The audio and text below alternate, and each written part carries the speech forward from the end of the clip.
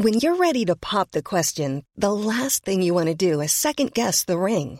At BlueNile.com, you can design a one-of-a-kind ring with the ease and convenience of shopping online. Choose your diamond and setting. When you find the one, you'll get it delivered right to your door. Go to BlueNile.com and use promo code LISTEN to get $50 off your purchase of $500 or more. That's code LISTEN at BlueNile.com for $50 off your purchase. BlueNile.com, code LISTEN. Hey, I'm Ryan Reynolds. Recently, I asked Mint Mobile's legal team if big wireless companies are allowed to raise prices due to inflation. They said yes. And then when I asked if raising prices technically violates those onerous two-year contracts, they said, "What the f*** are you talking about, you insane Hollywood ass?" So to recap, we're cutting the price of Mint Unlimited from $30 a month to just $15 a month. Give it a try at mintmobile.com/switch. $45 up front for 3 months plus taxes and fees. Promo rate for new customers for limited time. Unlimited more than 40 gigabytes per month. Slows full terms at mintmobile.com.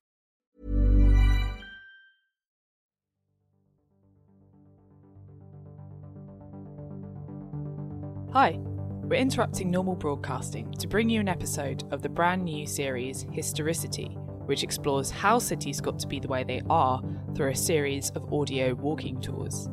The podcast team here at Open City have really enjoyed following the first series, which dives into London's vibrant past and how it has formed the landscapes and social structures we see today. This final episode, titled Leisured City, covers the transformation of the West End as wealth is invested, hierarchy reproduced, and luxury consumed in its streets and square. We really hope you enjoy it, and be sure to check out the rest of the series on the Historicity feed, wherever you get your podcasts.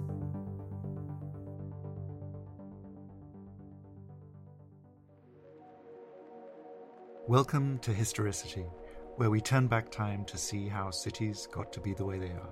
I'm Angus Lockyer. I've been teaching and writing history for over 20 years, but when I want to think about how the past became the present and where we might go next, I head outside, walk the streets, and pick apart the layers. And I'm Jelena Sofronijevic. I'm fascinated by the way that history and politics and culture intersect. How our imperial pasts have left their trace on our material present, not least in the streets. In this walk, Leisured City, we're exploring the West End of London, where squares and streets were built on aristocratic estates, and where the wealthy have flocked ever since. Not that the rich have had everything their own way. Some neighbourhoods proved less desirable than their owners might have wished. Others have seen retail, and worse, trespass on elite enclaves. But if the East End has always been where the real work of the city gets done, the West End is where those with the readies come to invest and to spend it. In recent years, much of the spending has come from overseas. As ever, a couple of notes before we get underway. We've designed these walks to follow on foot, but we know that you might not be on the streets. You can download maps and transcripts from the episode notes. If you're on the street, you'll find that we're quite fast walkers. But of course you can listen to this at your own pace. Just change the speed on your podcast app to suit yourself. In this second episode, we'll see how one part of the West End came down in the world, while another stayed up. Soho and St James's started up at more or less the same time. By the 19th century, though, there was a clear divide. It was reinforced when Regent Street became a barrier between the neighbourhoods where you kept your wealth to the west and the places where you spent it to the east, courtesy of immigrants and others who knew how to have a good time.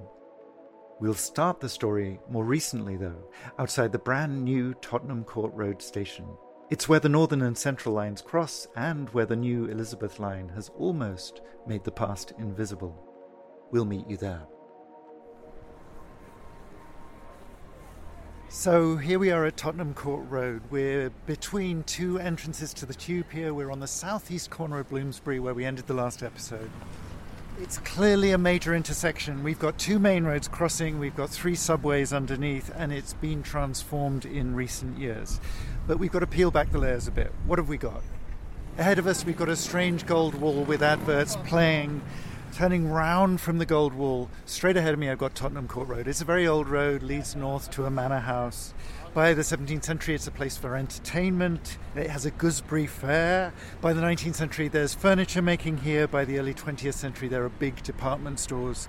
And then in the middle of the 20th century, it starts selling actually surplus World War II radio equipment and then Japanese electronics. That's Tottenham Court Road. It intersects with Oxford Street, which we've met before. It's the old main road out of the city. By the 19th century, it's a problematic area. There are new roads built here to clear the slums in this neighbourhood, to improve the traffic flow. The one we're actually standing on is Charing Cross Road, built right at the end of the 19th century, soon becomes Bookshop Central, Foyle's very famous bookshop just down the street. But the real story here starts off in the post-war, after World War II. The London County Council wants to improve the traffic flow. Cars are taking off. But this provides an opportunity for developers, not the aristocratic developers we talked about in the last episode, but new, modern developers. Very cannily, they buy up areas around main intersections. And then, if the London County Council wants to develop them, the developer gets waivers on all the rules about what you can develop and how, on density, on height. And the one we're looking at next to this gold wall is Centre Point. It's one of the first tower blocks in London. The London County Council in return gets some land for a roundabout, which it in fact never builds. That was its grand idea here. And the developer is called Harry Hyams. He hires a man called Richard Seifert. We met him briefly in the last episode. He trained in the 1920s, 30s in the University of London. And over the years in the post-war period, he develops 600 buildings. He's known for not being very public, but delivering projects on time and on budget. He is the developer's darling. The critics at the time hate almost everything he made, and this is one of the famous ones. The developer made out like a bandit. He invested $3.5 million. He left the whole building empty while it appreciated because of where it was, and he eventually cashed out with an $11 million profit. Nice money if you can get it. By that point, this area is changing. Just to our south, beyond the Gold Wall here, we've got Denmark Street, 17th century street, making metalwork by the 19th century. In the 1930s, it's known as Little Tokyo. It's where Japanese restaurants are setting up. But in the post-war period, it becomes the centre of the music scene. It's a place where publishers operate. There are studios, there are music shops. The Rolling Stones record in number 4 Denmark Street. The Sex Pistols live in number 6. Bowie hangs out at a cafe at number 9. It's an important place. But fast forward 50 years, more or less, and the world has moved on. Electronics on Tottenham Court Road have moved online. Music has become big business. Books, thank God, are still with us. But the city still needs connecting. We never have the infrastructure we need.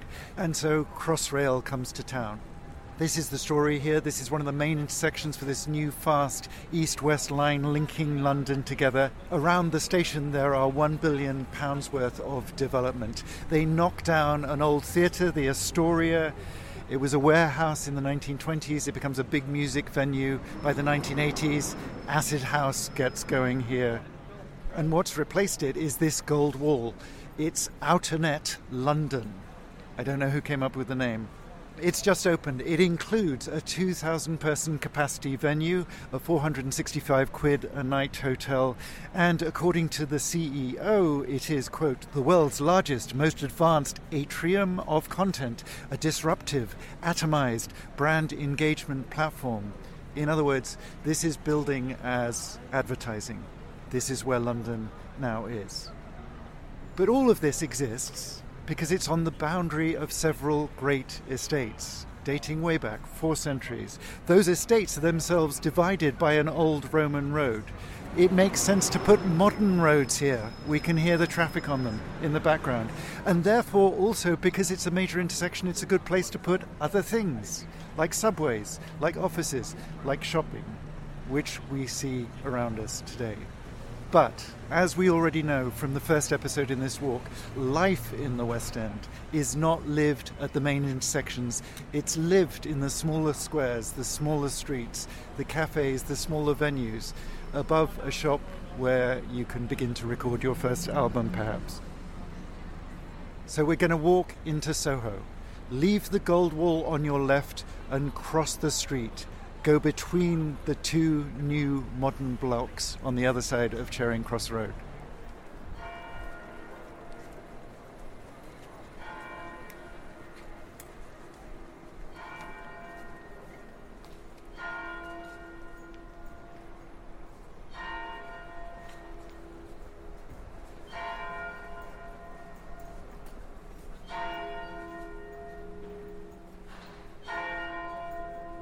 We're walking between those two modern buildings. On our left we can see a red brick church and you can hear the bells. We're crossing the road now and we're aiming for this strange misshaped timber-framed building in the middle of the square. We're going to stand next to that and look at what's around us.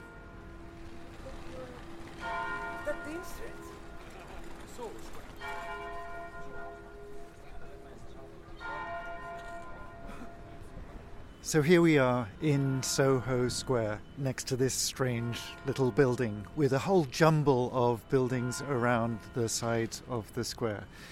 We know that Bloomsbury Square was the first of the squares of the West End, and it was soon followed by three others. St James, which we're going to see in the second half of this episode, Soho, where we are now, and Hoxton, which we saw on a previous walk around the East End. These days, of course, all of these are very different places, and that story of how they become different tells you a lot about what they're about.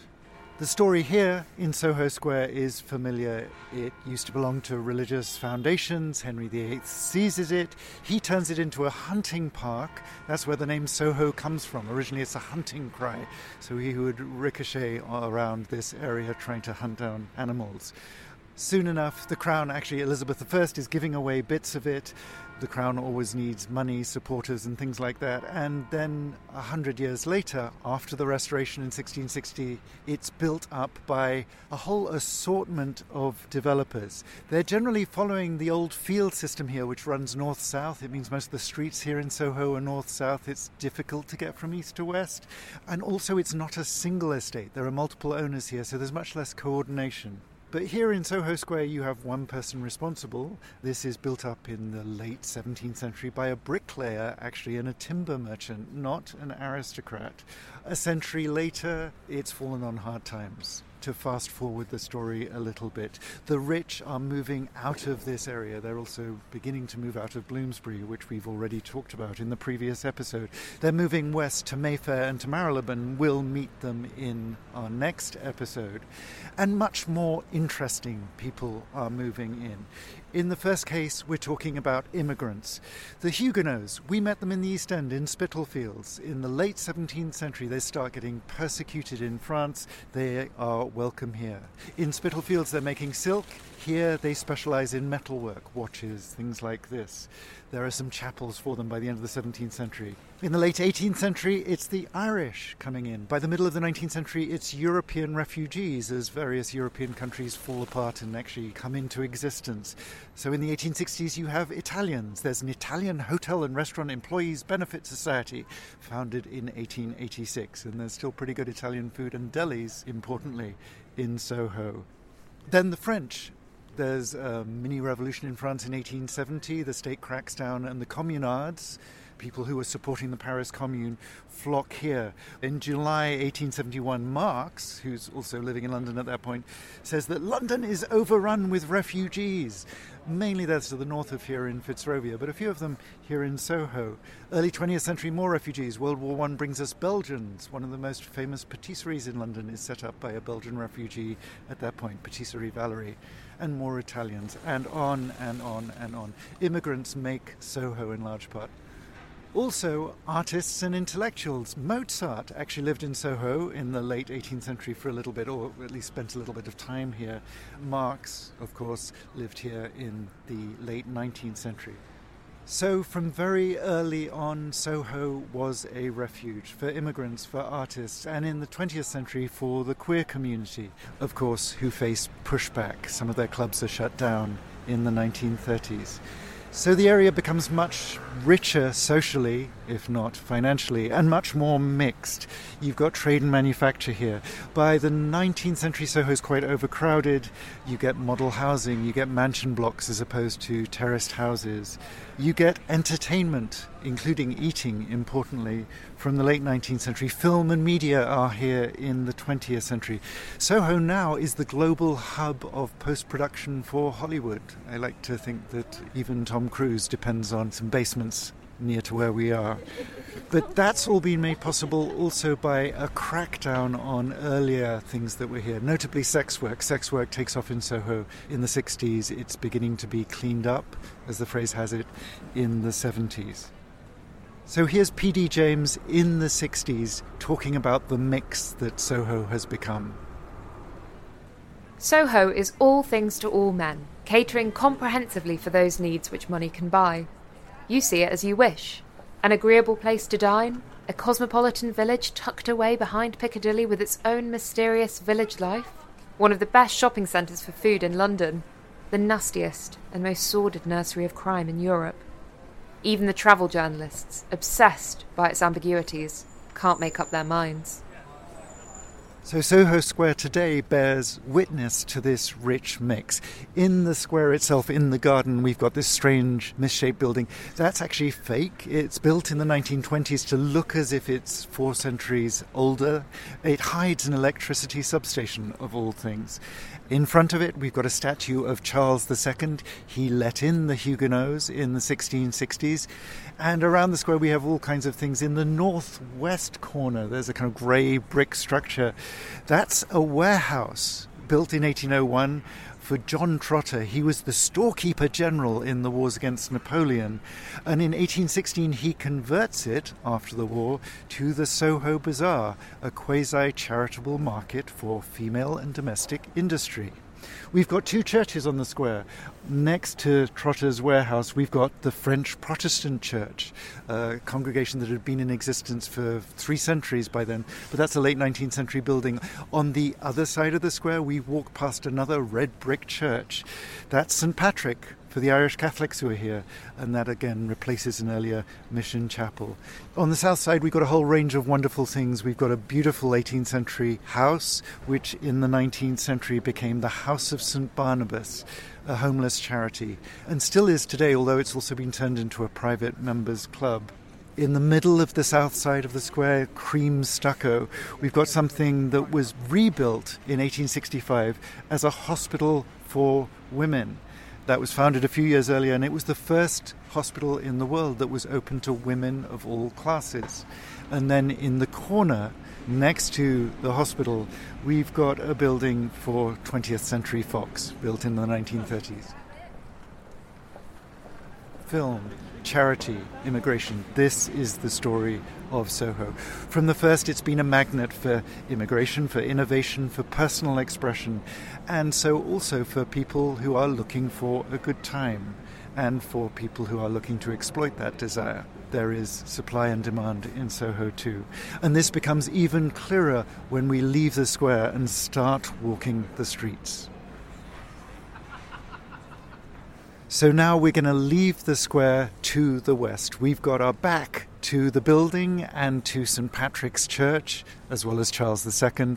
We're heading for the street between Sunrider Europe and number 37 Soho Square. Head down that street, Carlisle Street.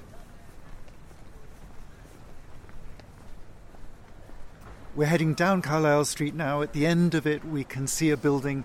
Originally, that was actually a 17th century mansion bombed in the war. But we're heading left on Dean Street and then turning right almost immediately on St. Anne's Court.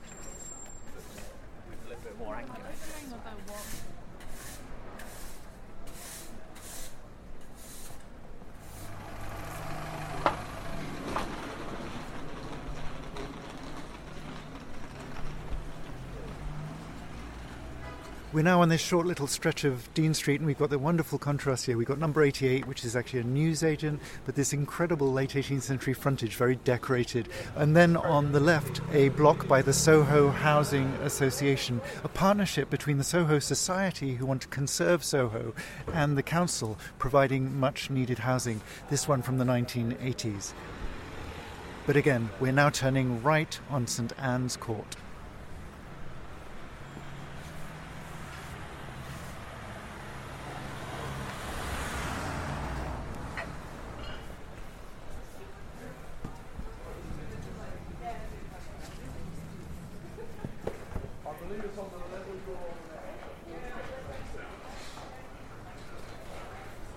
So we're heading straight down St Anne's Court between restaurants on both sides, as well as the Good Housekeeping Institute. At the end, we're going to turn left on Wardour Street and again, quite quickly, turn right on Broadwick Street.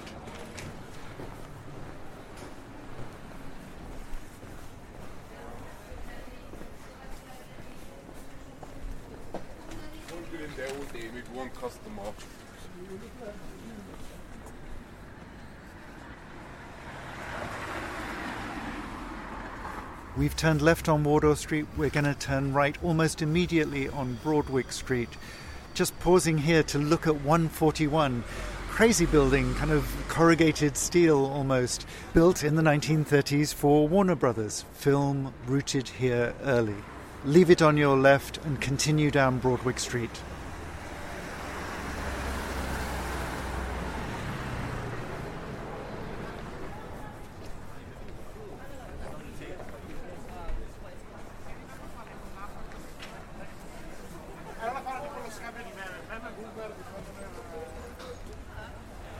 We're walking down Broadwick Street now. When you see Berwick Street, just stop there by the Blue Post pub. Broadwick Street is, again, very early. It's late 17th century and then develops thereafter. Obviously, none of this is from that period. It's all later. If you look left, you've got a very striking building, steel-framed, lots of glass. This is also Richard Rogers. We've met him many times before. He's the one who did the Lloyd's building in the city. And it's facing across the street something which was originally, again, for the movie industry, for Warner Brothers, now being turned into a boutique hotel. If we continue down Broadwick Street a couple more blocks, we would find a pump. This is commemorating the famous discovery by John Snow in the middle of the 19th century that cholera is not transmitted by air but by water. The pump that used to be there in the middle of the 19th century was infecting the whole neighbourhood. If you want to find out more about that story, I suggest reading Stephen Johnson's book, Ghost Map. But we're turning left on Berwick Street and immediately we can smell and hear the food stalls that are now congregated here. This is all very recent. In the early 21st century, though, so only 20 years ago, a critic noted that Berwick Street was Soho at its roughest.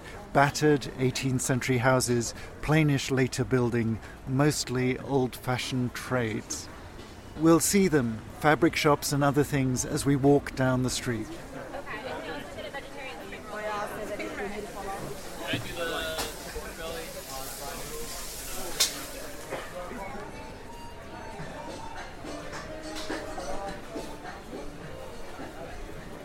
There's been a market here since the late 18th century. By the turn of the 20th century, there are 2 rows of 50 stalls selling meat, fish, fruit, veg, raw ingredients, in other words, for the people who live here in the restaurants close by, not the finished products we see today.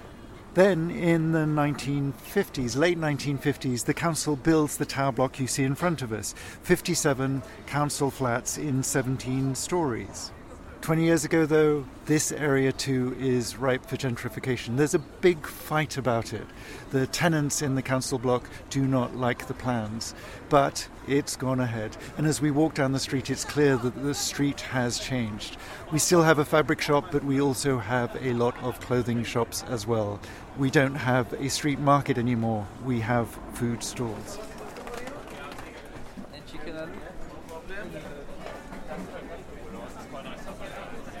Continue down Berwick Street past the food stalls. We'll meet you at the end.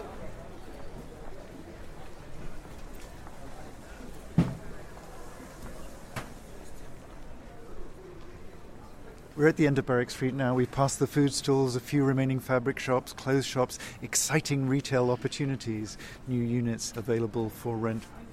And we're pausing here because we're about to enter Walker's Court. This is the epicenter of another property empire worth lingering on. Paul Raymond opens the Raymond Review Bar in 1958. It's still there at the far end of this court. And within 2 years, it has 45,000 members. It's a members-only strip club. He buys the freehold, he gets into soft porn publishing in the mid-1960s, but he also starts to build up his property empire. So when the council cracks down on the sex industry, on the strip clubs, the sex shops and so on, he's ready to jump to a new business venture. He builds up a portfolio of 400 properties, and at one point he's thought to be the richest man in England thanks to the value of those properties. He died, though, in 2008. We're continuing through Walker's Court. It still has one of the last remaining sex shops in Soho, then turning left on Brewer Street.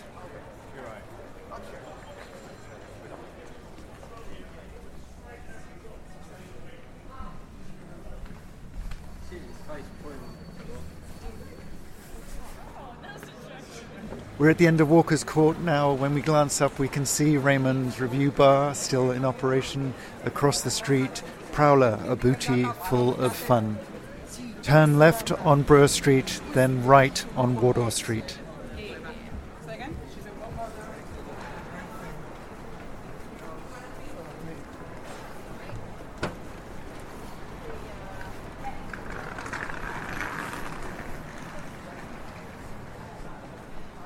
We've turned right on Wardour Street now. It's an old lane. On our left, we can see Old Compton Street. This is really the centre of the queer community in London. Back in the 18th century, a French enclave. It's seen troubles over the years. Even as recently as 1999, there was a neo-Nazi bombing here of a very popular gay pub, the Admiral Duncan. Now we've got St Anne's. We can see a churchyard on our left, an old church, a strange early 19th century tower, bombed in the war and been converted. Now what you've got is a mixed-use scheme. You've still got a small chapel, you've got a rectory, but you've also got the premises for the Soho Society, who are trying to conserve the neighbourhood, and 20 flats for the Housing Association. We're continuing down Wardour Street and we're going to cross Shaftesbury Avenue.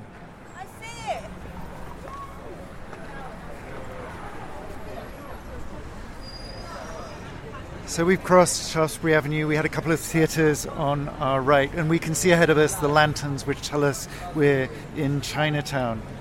But Chinatown is recent. Chinatown has only been here since the 1970s. That's when the Chinese community in London relocates from Limehouse, close to Canary Wharf, over in the east, to here, and it's built up in these last 50 years. And before Chinatown, of course, there are other things. We're glancing to our right now. We can see a sign for a theatrical costumier, which is a spectacular front, and he's showing off for his potential clients.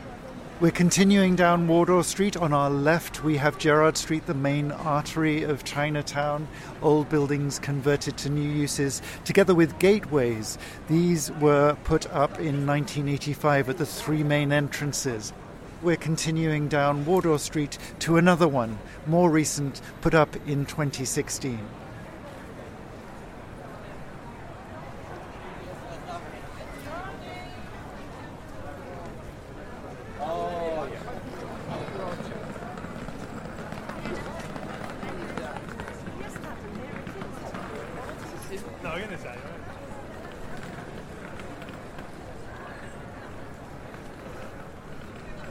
We've passed Gerrard Street, we're almost at the gateway, but we're turning left on Lisle Street. We're then going to take the next right, Leicester Street.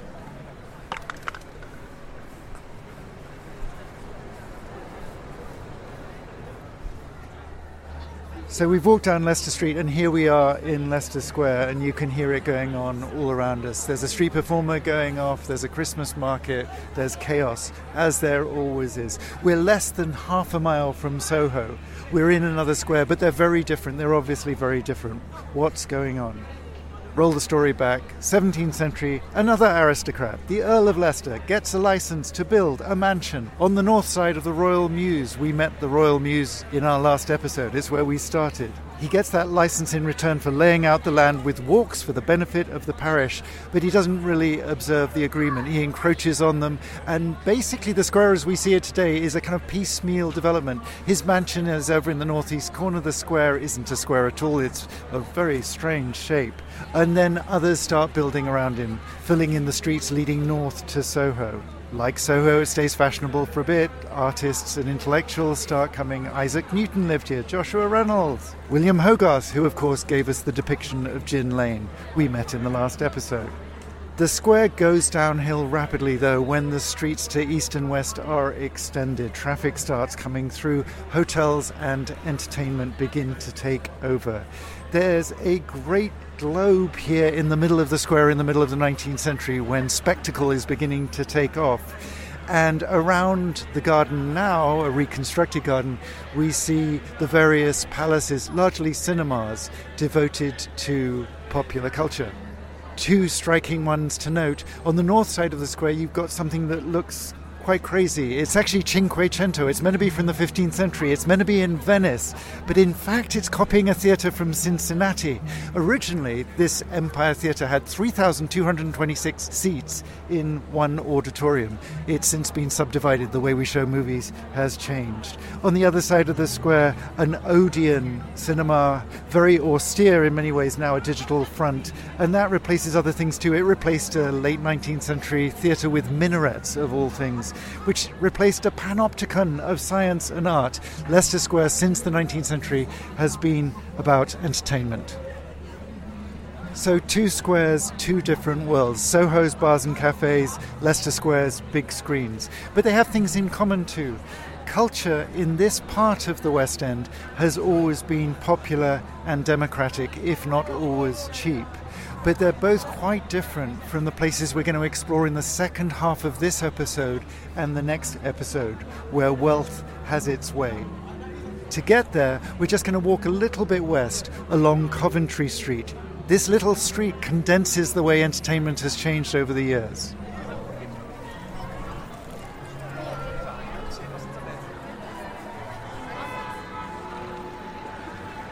We're walking down Coventry Street now. On our right, we've got this glass building, quite recent, from 2008. It used to be the Swiss Centre, a modernist showcase for Swiss culture. We've got a couple of totem poles in the middle of the street with the cantons of Switzerland displayed on them. Those used to be on the roof of the former building. This building now dedicated to M&M Candy, as well as a W Hotel. Tells you something about the area around Leicester Square.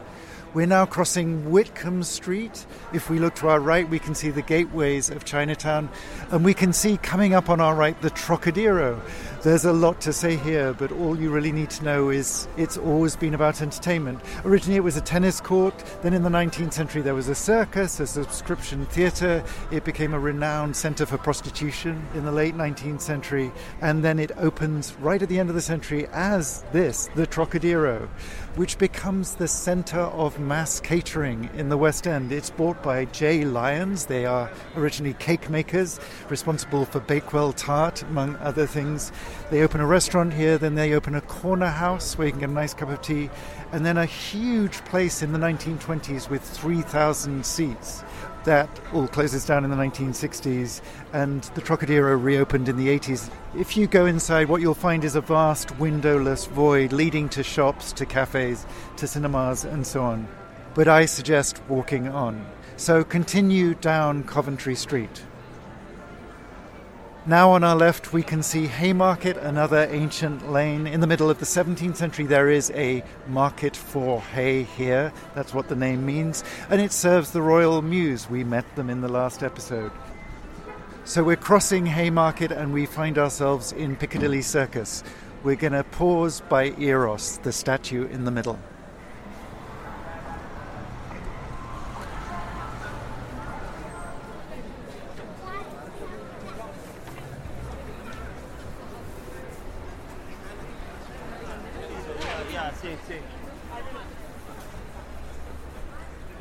So we've made it through the crowds to Piccadilly Circus, but there are many people here. And we've got the first part of our story. We've got the development of areas north of the newly fashionable palace in the late 17th century, following the lead of Covent Garden, which we talked about in our first episode. Like Covent Garden, Soho has a slow evolution and a decline, in some eyes, in the 18th century, as immigration and as immigrants begin to do their work. And then the whole thing is transformed in the 19th and 20th century with more immigrants, different kinds of activities, the turn to mass entertainment, and the attempts by authorities to keep things in check. In the second half of the episode, we'll go through the looking glass to a very different world. But this is a good place to pause the podcast and think about what we've seen so far. For the rest of this episode and this walk, just follow the link in the show notes of this podcast, or search Historicity London, Leisured City 2, Social Divide. Historicity is written and presented by Angus Lockyer and produced by Jelena Sofronijevic. See the episode notes for the other walks and follow Historicity wherever you get your podcasts.